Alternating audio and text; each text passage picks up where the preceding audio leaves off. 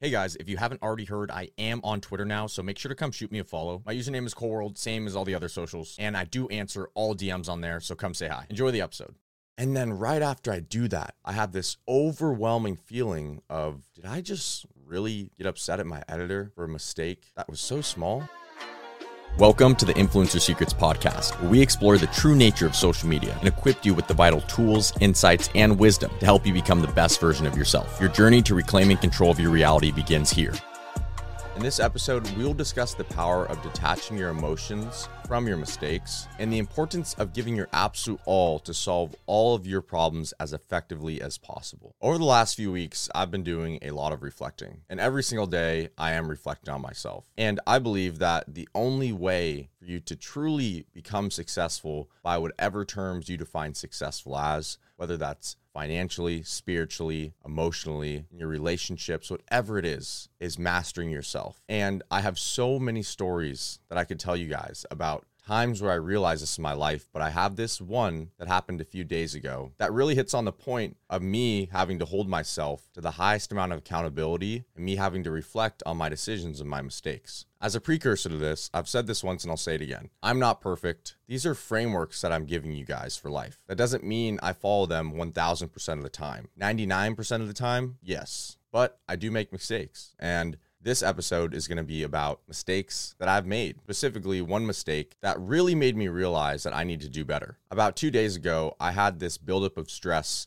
that was happening. I'm sure you all know the feeling of trying to work as quick as possible and as efficiently as possible, but it feels like you're just walking in quicksand. And I'm not saying I'm sinking, but I'm saying that it just feels like I'm going so slow sometimes. And me and my main partner, Brian, we're working on Asa together. We work extremely hard and we're very efficient, but there's always something to be done. And I thought to myself, why does it feel like I'm just moving not as fast as I want to move? And like I said, a couple days ago, I was about to hop into the sauna. And it's funny because if you're a regular listener, you know I just talked about another story in the sauna. I guess the sauna is just the place for him to tell all the stories. This place is going to become famous for Cole's stories. But anyways, I'm about to get into the sauna. And at this point, I'm already somewhat stressed out. And a couple days ago, I didn't realize why I was so stressed. And I was just very uptight. And one of my editors messages me about a new call to action that I'm putting at the end of my short form content. And real quick, if you don't know what a call to action is, it's essentially a call to action, meaning calling someone to make an action. In the middle of this video, you'll probably hear a call to action about leaving a review on the podcast. Or if you watch my short form content, you'll see a call to action on where I would like you to go or what I would like you to check out after watching my short form content. But anyways, one of my editors was working on this call to action and he submitted this final call to action for YouTube for me. And there was a blatant mistake. So I'm going to try and explain this best as possible. But essentially in the frame of the video of this call to action, he was showing a comment which was pinned in the YouTube comments. And I was saying in this call to action, go to the pinned comments. And he left this big black line on the left side and at the top. And I looked at it and opened it right away. And right as I saw that, it was the last straw for me because I had had such a long day. I had all this stress building up. I didn't know what it was coming from. And I was like, bro, come on. This is just lazy. You're better than this. What are you doing? And I kind of snapped at him a little bit. And I wasn't a complete dick, but I wasn't super cool about it. And that's not like me. And I sent him a voice message saying, bro, we can't be making these mistakes. And then right after I do that, I have this overwhelming feeling of, did I just really get upset at my editor for a mistake that was so small? And he gets back to me and guess what? He tells me, bro, that's just part of the framing. And he's super cool. So he was like, man, no worries. But I felt horrible. And I'm extremely grateful for this moment and me not being able to control my emotions and me getting pushed to this point where I made a mistake because it made me reflect on myself. And I realized in that moment that it was my fault. Whether that mistake was there or wasn't there in that moment, it was completely and utterly my fault. And the reason for that is number one, my ego has been clouding my judgment. What I mean is that over the last few days before this situation, I had actually taken some time to sit down with my editor, identify the mistakes he's making, not only with me, but in his agency. I didn't charge him anything, and I helped him identify these problems. What we found out is that he's relying too much on a couple clients for income. He also has no quality control person. What I'm saying is that this editor has no one to review the content before he submits it to the client, meaning there can be mistakes, and there has been a lot of mistakes, and I've had to correct these mistakes a lot. So there's a few more things, but anyways, I am going somewhere with this. Hey, Core World Army, I hope you're enjoying the podcast. If you could spare a moment to leave a review, it will help us reach and inspire even more people. And if you know someone who truly benefit from this episode, please take a few seconds to share it with them. Your small act of kindness might be just what they need to conquer their day. Now let's get back to the show. I took multiple hours the days prior to sit down with my editor and help him, but I didn't help him. I just acted like I did because identifying someone's problems isn't really helping them. And I identified them in a way where he was like, bro, this is amazing. You helped me so much.